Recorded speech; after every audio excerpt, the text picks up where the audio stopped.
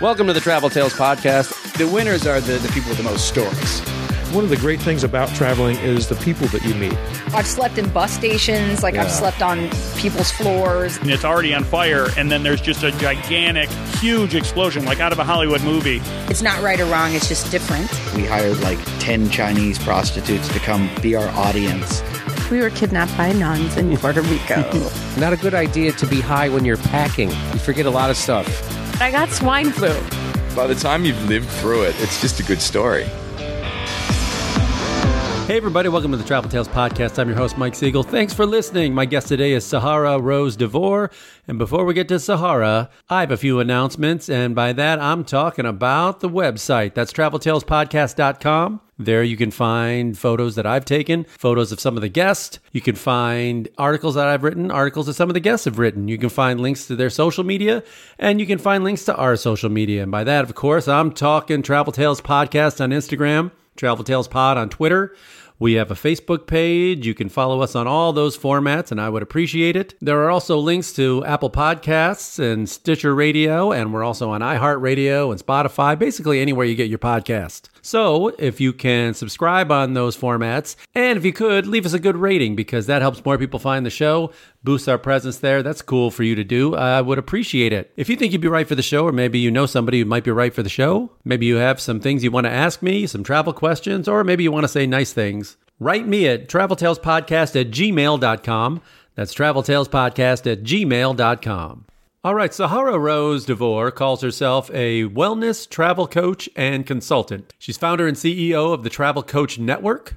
You can find that at thetravelcoachnetwork.com. Her website is sarahrosetravels.com. Instagram, she's Sarah Rose, the Travel Coach, and the Travel Coach Network. She's on Facebook. Go ahead and find her. She's doing a lot of work in the travel field. She's a travel consultant, which I learned is different than a travel agent. She reached out to me with an email, but I had already been following her on Instagram, and I kept meaning to write her and ask her to be on the show, but she beat me to it. We did this over Zoom from her hometown in Milwaukee, a town I know very well by almost being born there, but also being from Chicago and working and playing up in Wisconsin, for most of my life growing up. Anyway, she really caught the travel bug over 10 years of basically backpacking around the world, going to over 80 countries. She used everything she learned to create a business for herself in the travel industry, which I think is a pretty cool thing. So it was a pleasure meeting her, and I enjoyed our chat, and I hope you will too. Please enjoy my conversation with Sahara Rose DeVore.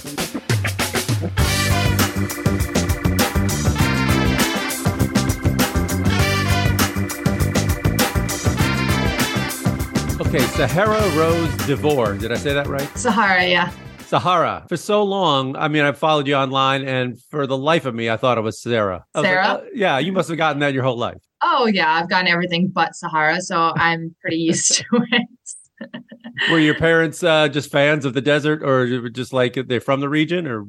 My mom, so I'm an only child, and so I grew up just with my mom, and when she learned that she was pregnant and she learned that she was having a girl, one of her best friends was from a Persian family, and he had a niece named Zahara with a Z, and she really liked it, but she wanted it to be a little bit more Americanized and put an S on it. It just happens to also be a Sahara desert, but there's a Sahara flower in the Middle East as well. And so her favorite flower is a rose, so she named me Sahara Rose. Oh, that's a nice story. Where did you grow up? My hometown in Milwaukee, Wisconsin. That's where I'm back here right now. Hey, I was born in Port Washington. Oh, yeah? Just north of Milwaukee. Yep. We lived there we lived there in Milwaukee till I was 4. And then we moved to Chicago. So do you ever, I used to live in Chicago as well. I went to university there. So I lived there on and off for 7 years in between my travels. Do you ever make it back to the Milwaukee area or Wisconsin? Not as much anymore, but I used to do it. I played every town in Wisconsin doing stand-up in the 90s. So, look at that. Yeah. So I did that. I used to do the Comedy Cafe on Brady Street down there all the time. It was one of my favorite clubs. It's gone now, far before your drinking age. But I loved it. It's, Milwaukee's great. I went to summer camp up there. I spent a lot of my life up in Wisconsin. Yeah, Wisconsin's a good state. It's quite underrated, but Milwaukee's a good city as well. Yeah. Did you go to DePaul? No, I went to Roosevelt on Michigan Avenue for hospitality and tourism. Oh, How ironic that that's where you ended up. I read a little bit. Yeah. Okay. Go ahead. I was going to say I started at Arizona State for 2 years and then ended up at Roosevelt. So I got a little bit more specific in what I was studying. Okay. If you went to Arizona State for 2 years, there's a couple different ways this could have gone. The obvious one is that you partied too hard and said, you know what, I got to get serious. Arizona State's kind of known for that. Yeah, it is why I did go there. So if you're from Milwaukee, majority of people go to Madison, and Madison is in rivalry with ASU for party schools. And I said I've spent at the time 18 years of my life with the same people in the same town. I don't want to go there. So I said I need some warmth. And so I said I went to ASU. But yeah, you get a little bit off the beaten path a little bit for your first couple of years. Yeah, in the Midwest, so outside of Chicago where I grew up, if you the kids who could even leave the state, if they could afford it, if they wanted to the party, they either went to Arizona State, or if they like to ski, they went to Boulder. They went to Colorado. Yeah, those were the two dream party destinations. Yeah, you can honestly there was a handful of kids from my school who went to ASU the year I did, and also I met a lot of people from Chicago and the Midwest when I was living there. Oh yeah, 90% of them moved back to the Midwest. So it says something about the Midwest. Yeah. So first of all, you should say your business that you're in. You're a travel coach. Didn't know really what it means, so maybe you can clear it up. It's not a travel agent. It's not a travel influencer, which is a term I hate, but we'll use it anyway. But what is a travel coach per se?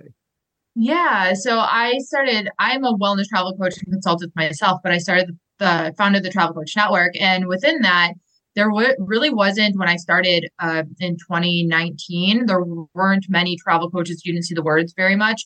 But it's grown tremendously, and there's a big difference between it. Travel agents are your typical travel agents who plan, book trips, create the itineraries, have certain certifications or qualifications for all of that. A travel coach, on the other hand, is someone who actually is helping people use travel as a tool for personal growth, their goals, whether it's to go on a solo trip that they have limiting beliefs about, helping women who travel post-divorce use travel as a kind of that vessel for them to get that new inspiration in life. All of the reasons why we travel in the first place as human beings, travel coaches just really bring that to life for people who aren't really self-aware about why they want to go on a trip. Was this a school? Because you offer classes and things for other people to do this, correct? Yeah. So when I founded the Travel Coach Network, I designed the Travel Coach Certification Program. And essentially I started that because I had many people reaching out when I was talking about being a wellness travel coach. My clients are in the corporate space, but I didn't have anywhere to point them to. So I said, why not create that platform myself and design the certification program, which 2 years ago, I believe it is, got accredited by the International Coach Federation. So now I help people find their inspiration to start and build their own travel coaching business. Okay. And this is something people can do out of their homes and everywhere else, right? Yeah, just on their computer. Very COVID friendly. Very good. Yeah, it's been very, very well since the pandemic. I have two very non-traditional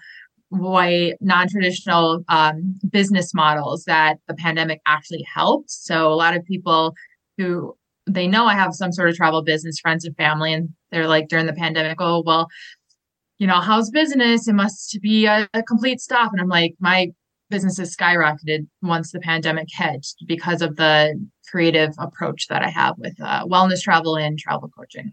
How long would it take for people to go through this training and get their own? Is there a degree at the end, or what is it? A certificate, a plaque? It's a certificate. Yeah. It's it's a program where they can go at their own pace. There's not a time limit to start and stop, but some people finish it right away because they dedicate their time to doing the program. Some people take a little bit longer. And so if they wanted to do it right away, usually it takes about 2-3 months to go through the program. But again, there's no time limit on it. Okay. You can plug it too. I mean, where would we can get your plugs out of the way right now. Where would people find you and sign up for this? Yeah, we're on the travelcoachnetwork.com. You can find us on there. You can find us at Travel Coach Network on Facebook, Instagram as well. Okay. So I saw in your bio that this kind of sprung out of some really long 80 plus country journey you took. Tell me about that and when you did that. Yeah, so when I graduated from university in Chicago in 2010, I've always struggled with mental health issues, so anxiety attacks and depression. And so at 22 years old, now finishing college, there was a lot of pressure to quote unquote figure out my life. And I've always been a very intuitive person about what makes me happy and what I want to do and what I don't want to do. And I knew working in a corporate job, there's many opportunities in Chicago I could have taken in hospitality and tourism, but I knew sitting in a cubicle wasn't going to be for me, or having someone dictate when I could take a vacation or not was not going to make me happy. So I took an unconventional route and I packed a backpack and I bought a one-way ticket to Ireland. And I said, I'm going to do this thing that people call backpacking Europe by myself. And I went and I thought I was going to go for a month and a half. And I was like, when I come back after that month and a half, I'll find a job. I'll do what I think I'm supposed to do, and got bit by the travel bug. And I kept on going for 10 years. 10 years. Mm-hmm. I traveled to over 84 countries in a decade. Okay. But so I did the same exact thing out of college, but I had never been out of, because I went to Northern Illinois, one of your, not too far from where you were. And but I had never been. I did the 6-week, bought a URL pass. Yeah, that's what stuff. I got too back then. Yeah. But I had never been out of the country until then. Had you been out of the country before that? Barely. So I didn't come from a family that traveled much. My family was a very middle-class family. We got food from the local pantry. And I didn't, like I said, my mom was a single mom. So if I didn't eat at my grandmother's house for the day, I didn't get dinner for the night. So I didn't, no one traveled for business. Our extensive vacations were in the family van. We got together drove from Wisconsin down to southern Texas and then crossed the border to Mexico to visit my grandmother's family. She was from Mexico. And then my grandfather's family on my mom's side he was from the French region of, Canada. So we would do that there, but I barely remember any of that, bits and pieces of the Mexico trips. And other than that, we took a family trip to Dominican Republic to an all-inclusive resort. But as you know, that was a very sheltered experience. Yeah. So that was my extent of traveling abroad. Okay. So, yeah, I mean, that was a life-changing trip for me. It just blew my head wide open. But when you say you were going for 10 years, you were on the road for 10 years, or you came back, worked a little bit, and kept traveling? Yeah, I came back every now and then. I never worked while I traveled. And that was towards the second half of that 10 years was the rise of the digital nomads. So that's when people started traveling and working. Of course, there were ways people could make money before that, but I wanted to enjoy my travels and do what I wanted to do versus sitting on a computer. And I never worked while traveling. So when I did get close to my bank account being where I wanted it to be when I came home, I would just come home, work, I'd see my mom, it'd be the holidays, and then I'd pack a bag and go back again. Okay. So when I think of hospitality and people who major in that, I always think hotels. Yeah.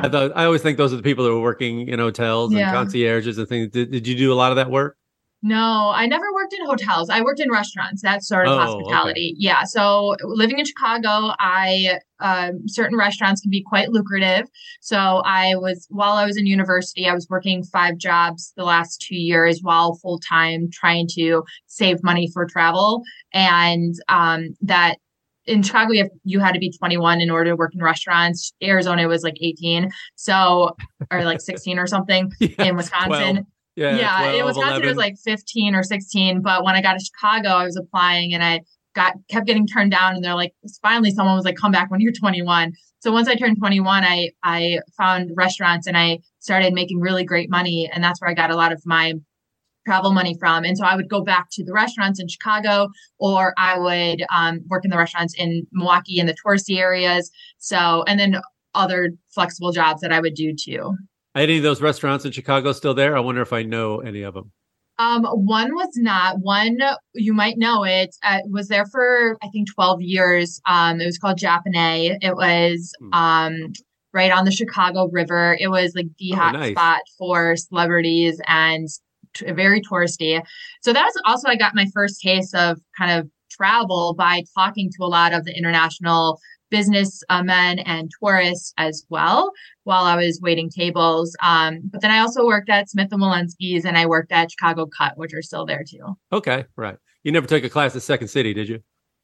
No, I was thinking about it though. It would be fun. That's a rite of passage. For every young person in Chicago, you got to take an improv class at some point. I was looking into it. One day, it's like on my bucket list to do a class sometime. But I tell people, no comedian by any means. No, but they will say, and I do agree. Having had some training and stuff like that, there was a lot of, I took a class at the Second City workshop as well back when I lived there, but there was people from all walks of life, a lot of business people, but it just teaches you to think on your feet and stuff, which is something that's always useful in any situation. So there was a lot of like salespeople in there, a lot of business people, a lot of people who just spoke in the office and meetings and stuff like that, and just wanted to be able to do that better and just get more comfortable in it. So there's a lot of uses for it. Oh, for sure. Yeah. I think it'd be a nice challenge in there. Yeah, I know. So that's why I've always been interested in that. I like getting out of my comfort zone and testing myself. Yeah. Well, you do speak. And so tell me about the TEDx speech you gave. So that's a pretty big deal where if you can handle that, that's a lot of nerves. That was a lot of nerves. Yeah, I do a lot of global speaking for different events and for different companies. So I'm used to being on stage, but the TEDx was a different level. So last October, I pitched and got into a TEDx, and it was on embracing travel for boosting happiness and bringing communities more united in the workplace and outside the workplace. And so that was quite the experience to stand on stage for TEDx. It was more of the red dot was intimidating versus anything else. Right. Because it was just another talk that I practiced over and over again. So on this long 80 plus country journey, what was the longest you ever stayed in one country? Did you live in one country? About a month and a half is the longest in one country, I think. Okay. And you were just kind of like traveling. Which country was it? I did in a couple countries. Philippines, Thailand, and I was also in Argentina for that long too. Okay. The less expensive ones. That helps. Well, Argentina is Argentina's not too cheap, but yeah, depends on how you want to live. I spent a lot of my time in Southeast Asia, so yeah. That helps. That helps a lot. Give me your scariest travel tale of an incident that really sticks out in your mind. Going, oh man, I really wish I was home right now. Like I'm over it. I've been pretty lucky traveling not lucky because I've always used my, listened to my gut and did the best that I could for my well-being. So I had never really had actually bad incidents or saw anything really bad. But, I've definitely been in places where, when I was in Sri Lanka, they're in parts of the middle of the country in the city of Lake Kandy. They had, a lot of protests and riots going on. So the government shut down everyone's social media. So that was like the only way for me to tell my mom where I was and if I was okay. And so she got a little bit worried for a bit. They literally somehow on your apps are able to shut it down. So that was quite interesting. And it was a bit of an overwhelming country for me. It's kind of an extension of India with a lot of people, and traveling with anxiety, I tend to go to places where there's not many people. Oh man. So those were pretty challenging countries to go to. But there's been times where I'm just like, you do get homesick. The longest stints that I did were 6 months, I think, were the longest, but nothing too terrible, forcing me or wanting me to go back. I came back home because of the pandemic, though. Right. So what was really, if you were thinking about, you said this trip inspired your business. What was lacking that you found on the road and traveling that made you want to fill a niche of something? What were you not getting that made you want to start this business? Yeah, so since I had a degree in hospitality and tourism, and I learned about all the different careers in that industry at that time, when I was traveling, I didn't right away trying to find a job, but I was obviously learning about what other people were doing in the travel space. And I was looking into what else could I do for a travel related job. So I saw the things like travel writing, blogging became something, travel agents, of course, which transferred over to travel advisors and travel designers and travel all these other things. The rise of social media brought on the travel influencer and monetizing your platform. But there was a flight attendant, but none of these things aligned with what I wanted. I don't align with the travel influencer industry. I don't like planning and booking people's trips. My anxiety doesn't allow for that. And I actually am afraid of flying, so I don't want to be a flight attendant on a plane all the time. So I don't really enjoy writing, despite having a book and a blog that I had, that I didn't want to be forced to do any of these things. And I said, there must be something else that I can do. And that's what inspired me to, find this niche in the wellness travel space for companies, and then founded the Travel Coach Network. That's funny. It's like, okay, I don't like blogging. I didn't want to do social media. Don't like flying. It's like, maybe travel is not your thing. I'm starting to hear. It's honestly like, I'm an anomaly. Like, even if you apply me to like Wisconsin, I don't drink beer. I don't like cheese. And I don't really care about Packers. About the Packers and no fishing, and no I hate hunting. cold weather. Deer hunting is out. Cheese curds. No, I hate it. I don't like cheese curds. So I don't know where I belong in this world, but it's not. I shouldn't be from here. That's what happened. They forced you out of that state. That's what happened. There was like, go to Arizona. I guess so. Take that crap to Arizona. And so it applies also to my travels and my business approach too. So I don't know. I do things but I try different things. For someone who doesn't like flying, boy, that's a tough, going to 87 countries. That's tough. How, for people who are listening, who also have that fear, how do you conquer it? What do you tell people? Well, a lot of my travels were from 22 to 30 years old kind of time frame, 32. So in the earlier years, I didn't really have that fear. I had more of my goal was just traveling. I was just excited to go to the next destination. And honestly, like bigger planes and long haul flights are a lot less stressful for me, because you don't feel the plane very much. It's those smaller ones, and it's those shorter distances where the plane is so tiny and you can feel every bump and niche and everything that, but it's, I don't know, I had a goal in mind, and it was to travel. So I knew that if I wanted to get from a certain destination that required a flight, I would have to take it. I would try to do the best I could to travel via bus or train, not for long hauls. I wasn't, most of the time I didn't travel that long. I had many overnight buses, but not overnight trains. Yeah, hard to get to the Philippines by bus. That's a little tough. Yeah. So, but I definitely took the bus while I was there, many buses. But I don't know. It was more of I wasn't going to let my fear hold me back from it, despite, not enjoying it. So there wasn't one like horrible flight that scared you for a little bit, bad turbulence or something like that? Well, I mean, there's definitely been on flights where there's turbulence a lot. Sure. We all have. I think, honestly, like the worst one was a more recent one. I flew to Palm Springs for a speaking gig that I was doing, and flying into Palm Springs in this small plane in between the mountains. And it was a very, very hot day. So the winds were very high.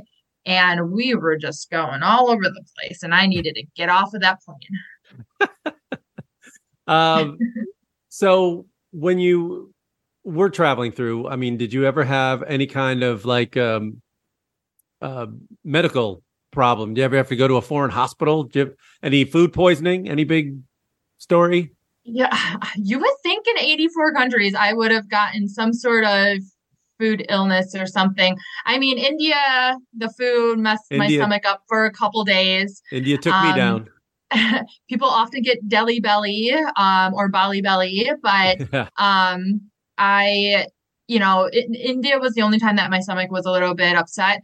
But I never actually, I was very cautious, so I didn't have to necessarily go to a hospital for anything. I met a lot of travelers who were on the motorbikes in a lot of countries like Asia, where they ride the motorbikes, having to always go to the hospital because they fell or crashed, because they all do.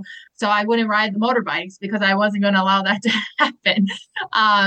But I did have a really weird condition that required me to get wheelchaired through 4 different international airports, which is very odd. So as a backpacker, this is another like weird thing that doesn't fit in my story. As a backpacker, I actually can't really take an actual backpack.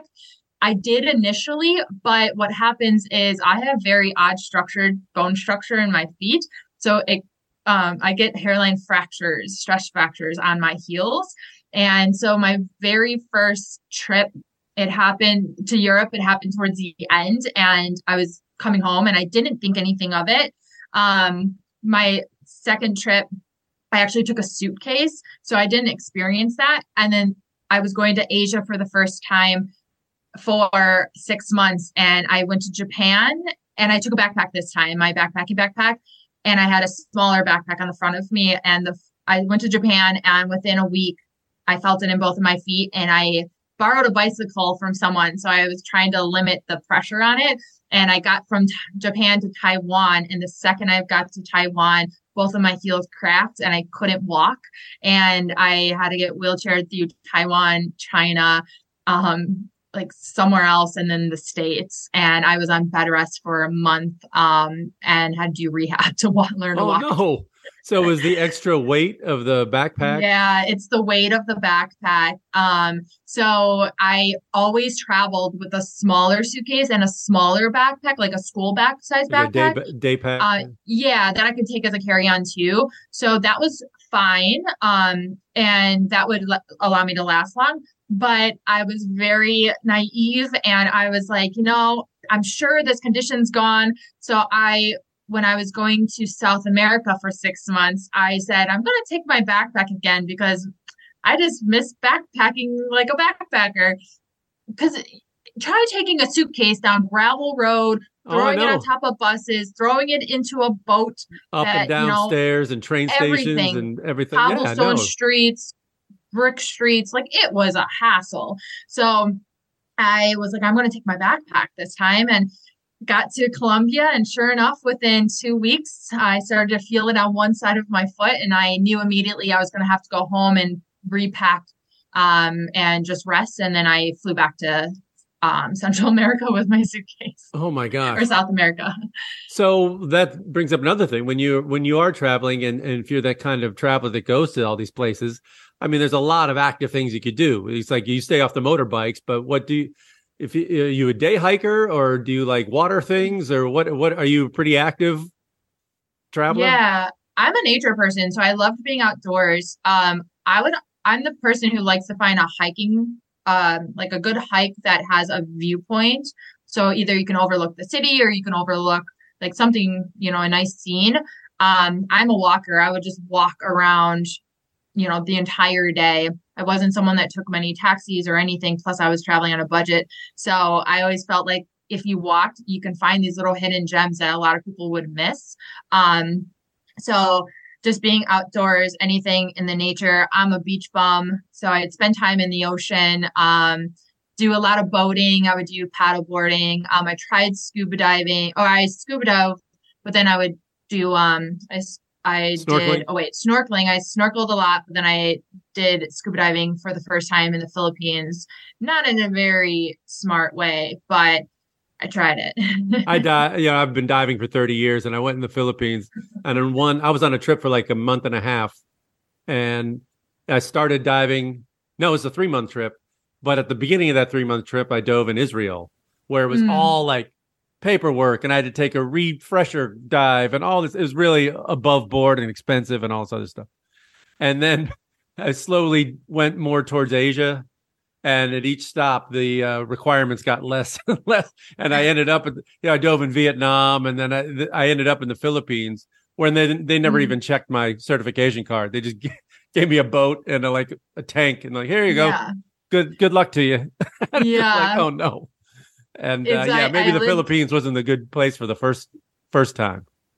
Well, no, I didn't go with a diving company either. My friend just threw his pack on me and was like, go down. So we were in the middle. That's safe. Exactly. That's the thing. Since I lived in the Philippines for a month and a half, and right after I went home from Taiwan, it got better, I flew to the Philippines, and I was there when right after the super typhoon hit. So I lived on an island that and helped rebuild stuff and volunteered and stuff. And I revisited 2 years later. And so some of my friends were still there living. And one of them is a diver. And we were just checking on some marine things that the team built. So we were out on the boat for the day in the middle of the water, and everyone had their scuba gear. And he was like, do you want to try it? And that's when I did. Wow. For someone with anxiety, that could be a little scary. Yeah, it is. Obviously, because it's like snorkeling too, like the breathing, you have to master the breathing, but my ears don't do very well at all at pressure too far under. The pressure, I just couldn't get that released. Yeah. A lot of people who are claustrophobic freak out. There's something about with the mask and they did flip out. It's a lot. So I was there in 2011 with the Philippines. I think it was. Where did you dive in the Philippines? In an island called a town called Dumaguete in Negros Oriental, which is kind of by Cebu. Cebu, yeah. Many people go to Malapascua to go diving and do that area.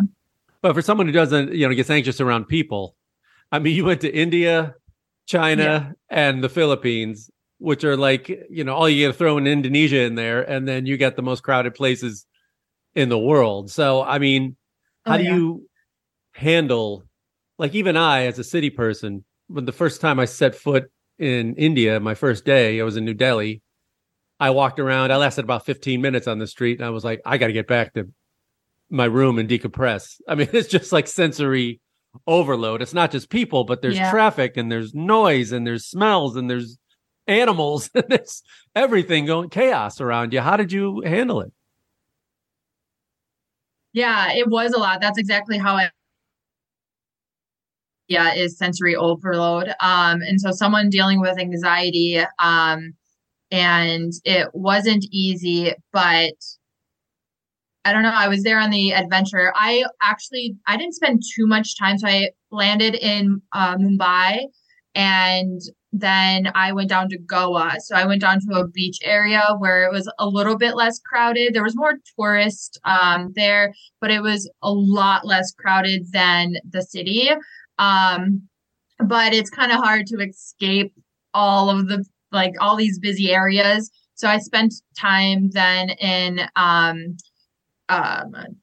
Bangalore, because I met a couple who lived in Bangalore on a boat when I was in Thailand, and they invited me to stay with them when I went. So I took the overnight train from Goa to Bangalore, which was quite the experience. Yeah, I took one of those from Mumbai to Goa. Yeah, it's quite interesting. Yeah, the toilet. The toilet is just the hole in the train.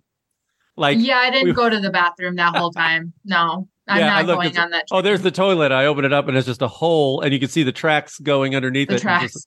Oh, great. Yeah. Okay. Nope. It just goes right down on the. Okay, this is it. Yeah, it's but I mean, India, it was always a place that I wanted to go. I had many friends who were from India. I really loved the color of their clothing and their jewelry. Place.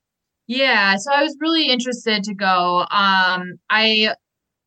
It was rough for me though. It was really rough. I had to really, I learned a lot about my anxiety being there. And you're an experienced traveler too. And so when people ask me about it, I go, if they're a kind of an inexperienced traveler, I go, why don't you ease into India for a little? Yeah. It's like, that's India can be, it's hard. It's hard. Yeah. I mean, it's extreme. It's a land of extremes, I say. It's like, it can be extreme good and extreme bad, but it's still the worst poverty I've ever seen. Mm-hmm. And I've been to a lot of places, you know, and just, it's hard. It can be hard. So you gotta have a tough skin for India. Yeah, it's really eye-opening. When I was in Mumbai, someone who was in the hostel I stayed at, he met a local, and he and a friend paid the local to take us to the slums that we're in, Slumdog Millionaire. I don't know how to pronounce the name of them. It's like the second largest slums in the world. And I know that's not the right term I should be calling it, but I don't know the other name for it. But it's like literally a world within a world. And that was a transformational experience for me. You can't just go there on your own. You have to have a guide of some sort. So I saw a few other tours with an organized guide. But this local was kind to take us, and it was like that. I pretty much every week I reference my time there based on whether my family members recycle, things I've seen, how, toxic things could be, things I've seen there, just the materials that we have, our towels, our like hotel uniforms were made in these little shops, things that I saw, and the stuff that I learned gratitude on a different level when I was there. So yeah, it's humbling. It's very humbling. For sure. Okay, so those are the downsides of what we see, and we've seen a lot of bad stuff. But let's focus on the good stuff, because I hate when people go, dude, tell me your favorite country. What's your favorite country? It's like, I've been almost 100. I can't give you one. So why don't we break it down into region? First of all, Asia. Is there a place that you got to and go, you know what? I could actually move here for a while and stay. Did you ever get that vibe? Yeah. And I wish I had a different answer for you, but my answer is Thailand. Yeah. And me too. The reason that I say I wish I had a different answer is because Thailand is a very comfortable backpacker country, and it could be, I wish I had a more remote kind of unique place. But the reason being is I did live there for just under 2 months, and I went back several times and traveled around Thailand. But I found that it was a very comfortable place to be for different reasons. Obviously, it's very affordable, that you can make your dollar stretch there. I really like the vibe and the people, the nature. It had its diversities in cities and, things to do and see. And there were people that I can meet there while also being in not very touristy areas. It had a good combination of a lot of things. Yeah. I mean, it is kind of a common answer for a reason. I mean, it's A, the food is amazing everywhere you go. B, there is a kind of a tourist infrastructure that works, kind of, you know what I mean? It's not like other places where there's enough hotels, there's enough guest houses, there's enough, the transportation, you can get around pretty easily. And the people are just nice. And they call it the land of smiles for a reason, which is not the case in a lot of countries. It's just like they can be pretty harsh to outsiders, So, and there's a lot to love about it. It's one of my favorite places in the world for all those reasons. And the weather, of course. And I keep coming back to the food, though. The food is just so good. Yeah. I mean, the weather for sure. I took my mom to Thailand twice. I flew her out twice to come visit me on 2 separate occasions that I was there. So it was a place that, I really could. There's Old Phuket Town is a place that not many people know about or go to. And I've been to New Phuket Town and wasn't impressed.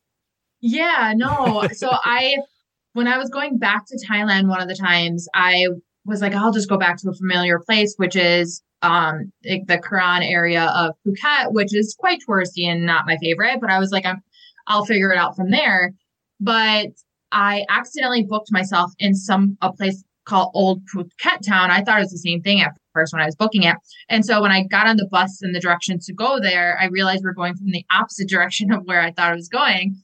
And I arrived in this Old Phuket Town, and it's a very quaint, colonial, colorful buildings, clean, quiet, not touristy place And I was like, this is really cute, really nice. And I fell in love with it. I fell in love with being able to take the tuk-tuk for 50 cents to different beaches that aren't overly touristy.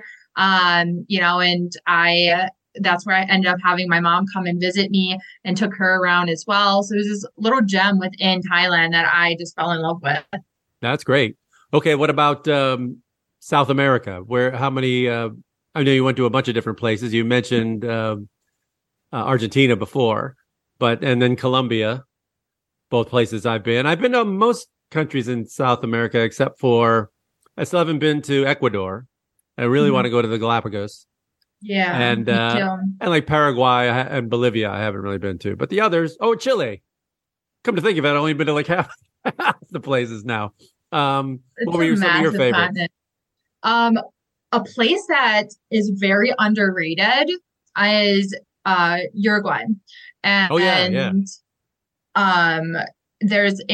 spent about a month in Uruguay, and I just took the boat for $25 from Buenos Aires over to Uruguay. And I arrived in this little town. Same thing. It's a little colonial, cobblestone, colorful buildings. It's called Colonial. And I had a friend recommend it to me who I met when I was in the Philippines. He was from Uruguay. And he said, you should check out my hometown, Colonial. And I went, and I traveled around via bus from there. And I loved it. It's beautiful. The beaches are stunning. And I mean, it's not the cheapest, but it was different, and it was safe, and I liked it. It was something that many people don't talk about. So I did an Antarctica cruise, and from Ushuaia. And then we went down there, and then we were coming back up. We were on our way to Montevideo and Buenos Aires. So we were going to stop in the Falkland Islands on the way up, but the sea was too rough. And so we made an unscheduled stop like days later of rough seas, and it was just horrible. But we stopped in Punta del Este in Uruguay. So we go from like icebergs, and 5 days later we get off the ship and it's like Miami Beach. Yeah. It's really nice. And I was like, oh, this is great. Of all the unscheduled stops, so we could thank the captain. We're like, this is a nice way to leave Antarctica to end up there, And then we went to Montevideo, which was, again, super cool. So, I was impressed with Uruguay a lot. I think it's the richest, wealthiest country in South America. Is it? I'm not capita, sure, but I mean, GDP, but because it's small. I mean, it's small. Yeah. Yeah. But it's nice. It is nice. I mean, it's really cute. And that was the beginning of where I was starting my business. So I would just kind of hunker down in Colonial towards the end, and before I had my ticket to go back to Buenos Aires. But yeah, I really liked it. I could definitely see myself staying there longer. Did you do much of Africa? No, Africa is the only continent other than Antarctica that I haven't traveled too much on. I've done Morocco in the north and South Africa, and that was about it. Okay. So I recommend that be your next swing. Got to get down there in Kenya and all that stuff. Yeah. Yeah, no, I hear great things about it. I have many friends, especially in my travel coach network. I have a lot of people who are from the area, from those countries, and I hear so many beautiful stories of what they have to offer and stuff too. But I mean, as for South Africa, I thought Cape Town and the Cape Town region was beautiful. Yeah. That's a really great place to see so many different things and beautiful beaches and the wildlife, and it was quite diverse. I like it a lot. Right. Do you have how about, I mean, we've all have our places in Europe, but what about you? What are your always go-tos? I mean, I always have Italy. Italy's too easy an answer, really, but it's hard not to fall back to it every time. Yeah. Someplace that I always went back to was Barcelona. It was a good mix of a lot of things there. But a place that I really fell in love with on one of the times when I was traveling the Baltic the Baltic region was Macedonia. And in Macedonia, there's a city called Lake Ohrid. And granted, this is years ago, so I think I heard that it's changed a bit because of like the water or something. But it is this quaint little town. There's no tourists there. I heard about it from a friend who I went to high school with, who was in the AmeriCorps, and so she was volunteering, and she saw on Facebook that I was in the region, and she said, go to Macedonia. And I was like, where the heck is that? So I looked on my map and I made my way there. Granted, it was very difficult because I flew into Istanbul, Turkey on that trip, which is a very cool city. Because of politics and their history, it's very hard to take a bus directly from one city to another. So I had to do this roundabout type of thing, but it led me to really cool places. But Lake Ohrid was a place that I was going to stay for a couple days. I ended up staying for like 2 weeks. And in this family owned apartment, and they would invite me down to their house with their grandpa to like sip tea, and they barely spoke English, and they would show me around town. It was so sweet. And yeah, it was I always talk about that place. Lake Ohrid? Am I saying that right? Yeah. Ohrid. Okay. Cool. Yeah. That sounds nice. Sounds beautiful. Yeah, there's a lot of that region I really haven't. I've been to Croatia like 5 times, but I haven't been to like, I want to go to like Albania and that kind of stuff. I've been to Romania, but I haven't been to even Serbia or all those down there. I mean, there's some really beautiful beach areas, and Montenegro as well. Montenegro's stunning. I stayed in a little castle in Montenegro, and like literally they're like, pay whatever you want. Like, it was really sweet. It was just beautiful down there. All the mountains and all the water and the lakes and stuff. And that's just my kind of scenery. That's what makes me happy. But that's why I just fell in love with Lake Ohrid. It was just so serene and peaceful. It had a very much like Amalfi Coast kind of look and vibe to it. But yet it was just a homey, small little town. Very nice people. But that whole region down there is very underrated. Even when you do go to a country over there, there's always so much more to go and see. Like I've been to Croatia, but I want to go to so many other parts of it, or go to Plivac Lake. Slovakia and Slovenia are stunning, but I haven't been to Lake Bled before, so I want to go there.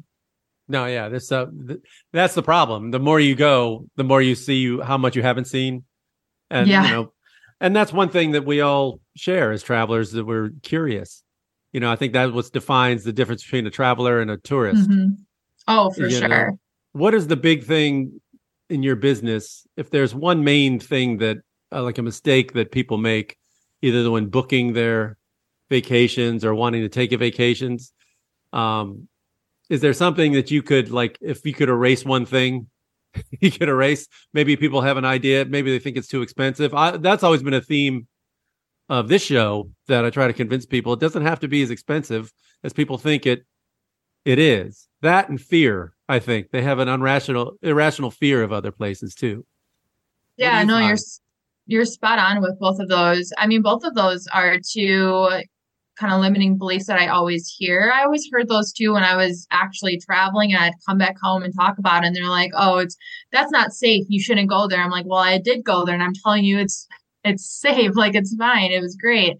But a lot of people have the idea that travel is going to be extremely expensive. It's something you can only do once or twice a year, or that it's going to take such a big bite out of your budget. But there's so many different ways to travel, and there's so many, especially these days, ways to travel. I traveled back then on a budget, but there's more ways now than ever, and resources to travel on your own sort of budget and time frame. But something that I think a mistake that a lot of people do make when traveling is that they go to places based on either if it's like seems like a deal by like a company, or if it's a place that they just hear often, like a touristy destination, which I don't like that, just because everyone's experience of a place is going to be different. So like, just like we were talking about India, just because I was overwhelmed in India, many people absolutely love the country. It's their number one country. But I'm like, it's towards the bottom of my list of my places that I enjoyed. And so everyone's experience is different, but also because everyone's paying attention to the content that's put out there on social media about destinations, that I have been to places where I'm like, I saw that picture online. This is not what it's like here. I'm like, how did they even try to get that? So it gives people this false idea of expectations, and it's the opposite of what travel should be. Like we're talking about curiosity. So I think what people need to do is be more open-minded and more curious of where they're going versus sticking to this strict itinerary that tells them their exact plan of what to do, where to go, based on other people's opinions or the information they've collected online, if that makes sense. Well, as a travel coach, do people come to you and maybe they'll say, I just want to get away and just go away from work and not think about anything and just lay on a beach or something? Do you go, yeah, but there's more to it than that? I mean, there's more to travel than that? Or do you just kind of like step back and go, if that's what the customer wants, I know a beach, you could just go, if you want to think anything, I work on cruises and I would never take one. It's not my thing.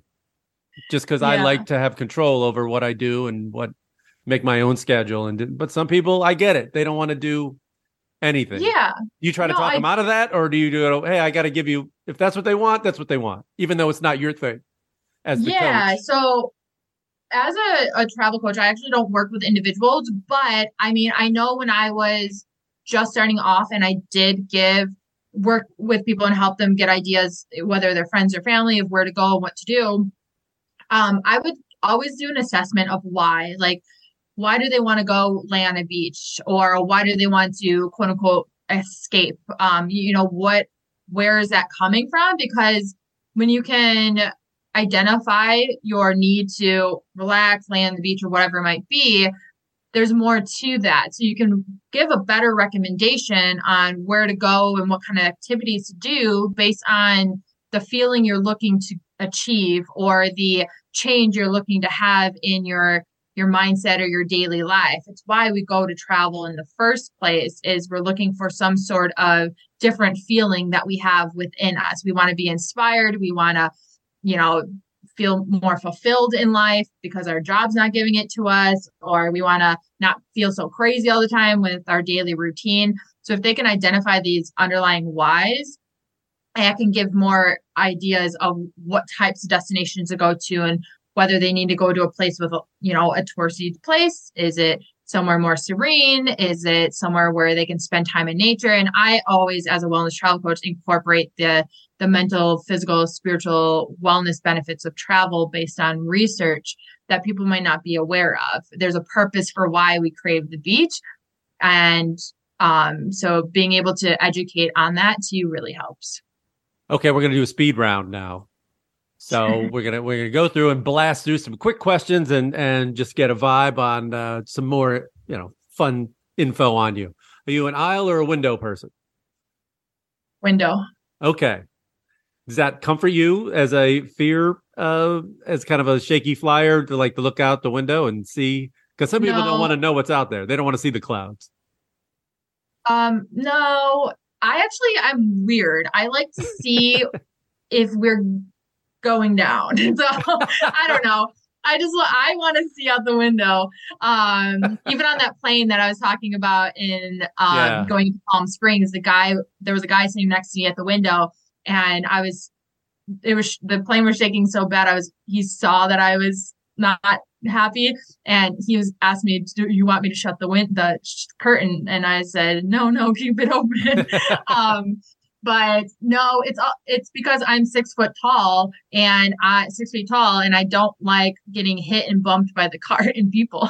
Oh, so you're 6 feet tall. I didn't know. So am I. And I took a number of those overnight buses in Vietnam and through Asia, and they're not built for, no 6 foot tall white dude. I was pretty uncomfortable. You must have crammed yourself into some tight spots. Yeah, I should like audition for Cirque du Soleil or something, because I've learned to contort my body in weird sleeping positions that people always look at me. I do it to this day. I'm crouched in weird positions because it's just second nature to me, that people are like, what? Like, how are you comfortable like that?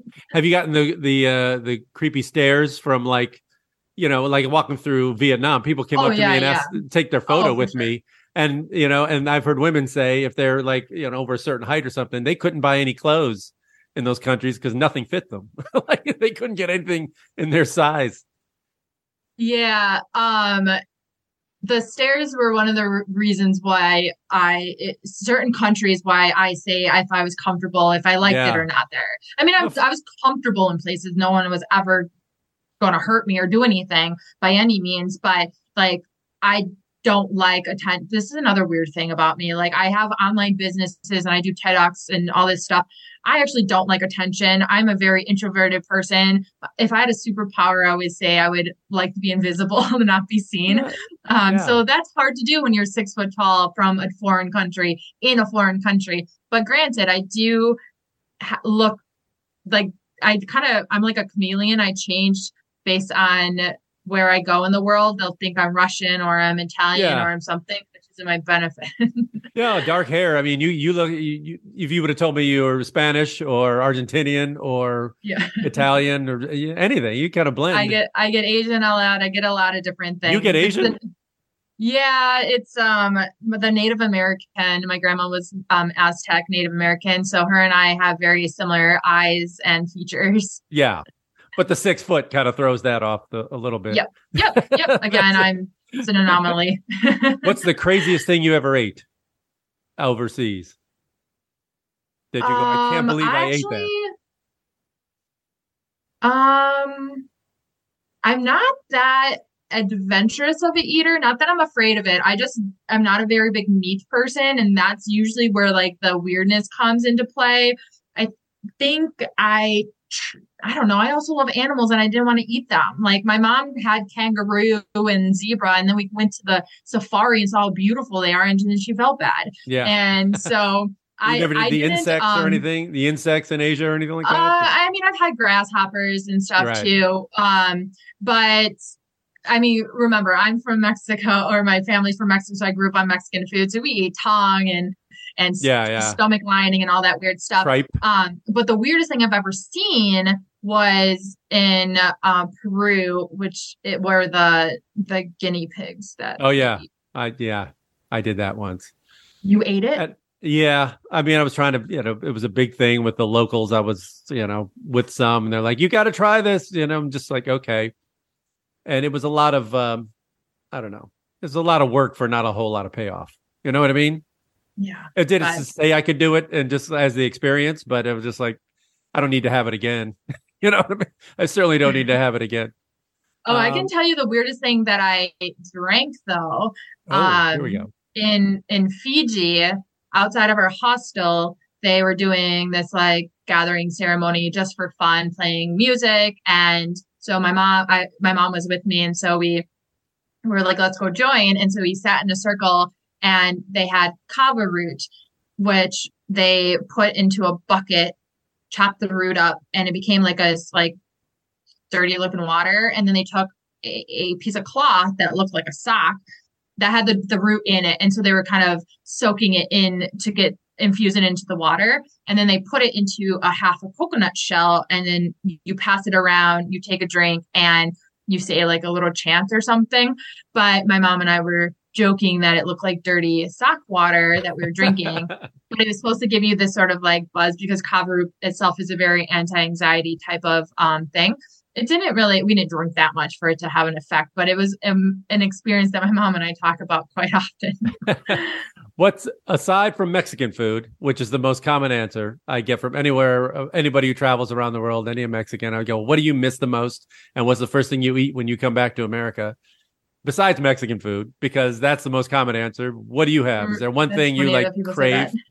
That's expats, and all the expats I've talked to, when I say, what do you miss? Like usually Mexican food is high up on the list, because I've made the mistake of ordering it in various places around the globe, and it's horrible. It's horrifying. Once you get out of Mexico and the U.S., it's not good usually. And plus, we're spoiled, especially because your family, you're used to good Mexican food. And it is not good. And a lot of what they call Mexican food is really bad. And I know that it's not a common cuisine, obviously, in other countries. But because they mess it up.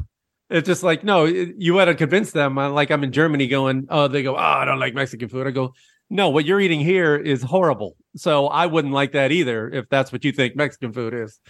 So just like when you have real Mexican food, they're like, oh, this is good. Like, yeah, exactly. It's really diverse, like amazing food, like for a country, the whole country. It's like, it's incredible. Yeah.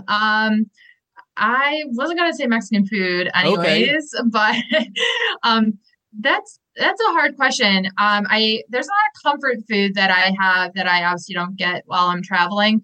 But I'm a very cautious eater while traveling. So there's many countries where I don't eat the chicken. Chicken is one of the few meats that I do eat. Yeah. And so I do miss just like my mom roasting some chicken for me.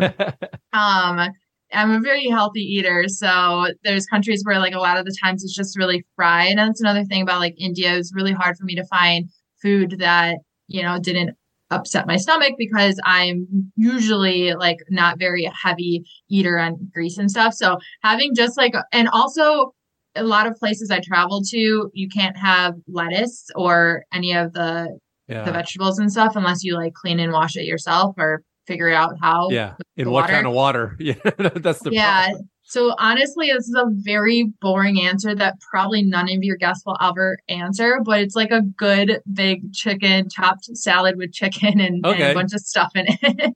Yeah. I always wonder, like, I feel bad for vegetarians and stuff when they go to South America, when they're just like, you're in Argentina and they're just shoving steak in your face like every day and just like, oh my God, I can't have any more steak, please. No. Yeah. And there's so meat heavy. There's a whole like community of vegan, vegetarian travelers. And actually, you'll be surprised on how many places there are a lot of vegan food or vegetarian food, at least. I remember being in Peru and there was many vegan restaurants that we would go and try too. So it's becoming a thing a little bit more here and there, but it depends on what country too, because obviously a lot of them are very straightforward with meats. Right. And in the cities, you can find anything pretty much, but it's just like once you get out of the big cities and then it's like, ooh, yeah, I don't know what I can order here. Okay. Before we wrap up, I just want you to talk about when people go to your website and if they want to hire you for anything, what are they getting? And if they want to be a travel coach themselves, what do they have to do? And is there, we haven't talked about price or anything like that, but is there a cost to this? Yeah, well, if there's any tourism and hospitality companies who are interested in working with me on up-leveling their marketing or their wellness-related experiences, I have a different approach to how we talk to and attract and build loyalty with travelers than the traditional quote-unquote selling travel or the idea of wellness travel in the sense of yoga, gyms, spas, and retreats. They can find me at my website, which is WTTC Consulting or WTTMconsulting.com.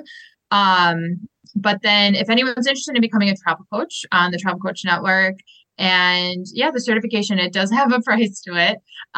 We sometimes run promotions on it, but it's an investment into building your business and building what you really we're looking for from the beginning, which is what I get a lot of responses for those. I have many travel agents who are in the program who combine their work as a travel agent with how they up-level their services and incorporate travel coaches. But I'm surprised by the day of who joins many medical experts prescribing what they call travel prescription, prescribing time in nature, which is they were doing a lot of that in the UK during the pandemic and stuff too. So it's really interesting seeing how people combine travel coaching with their businesses.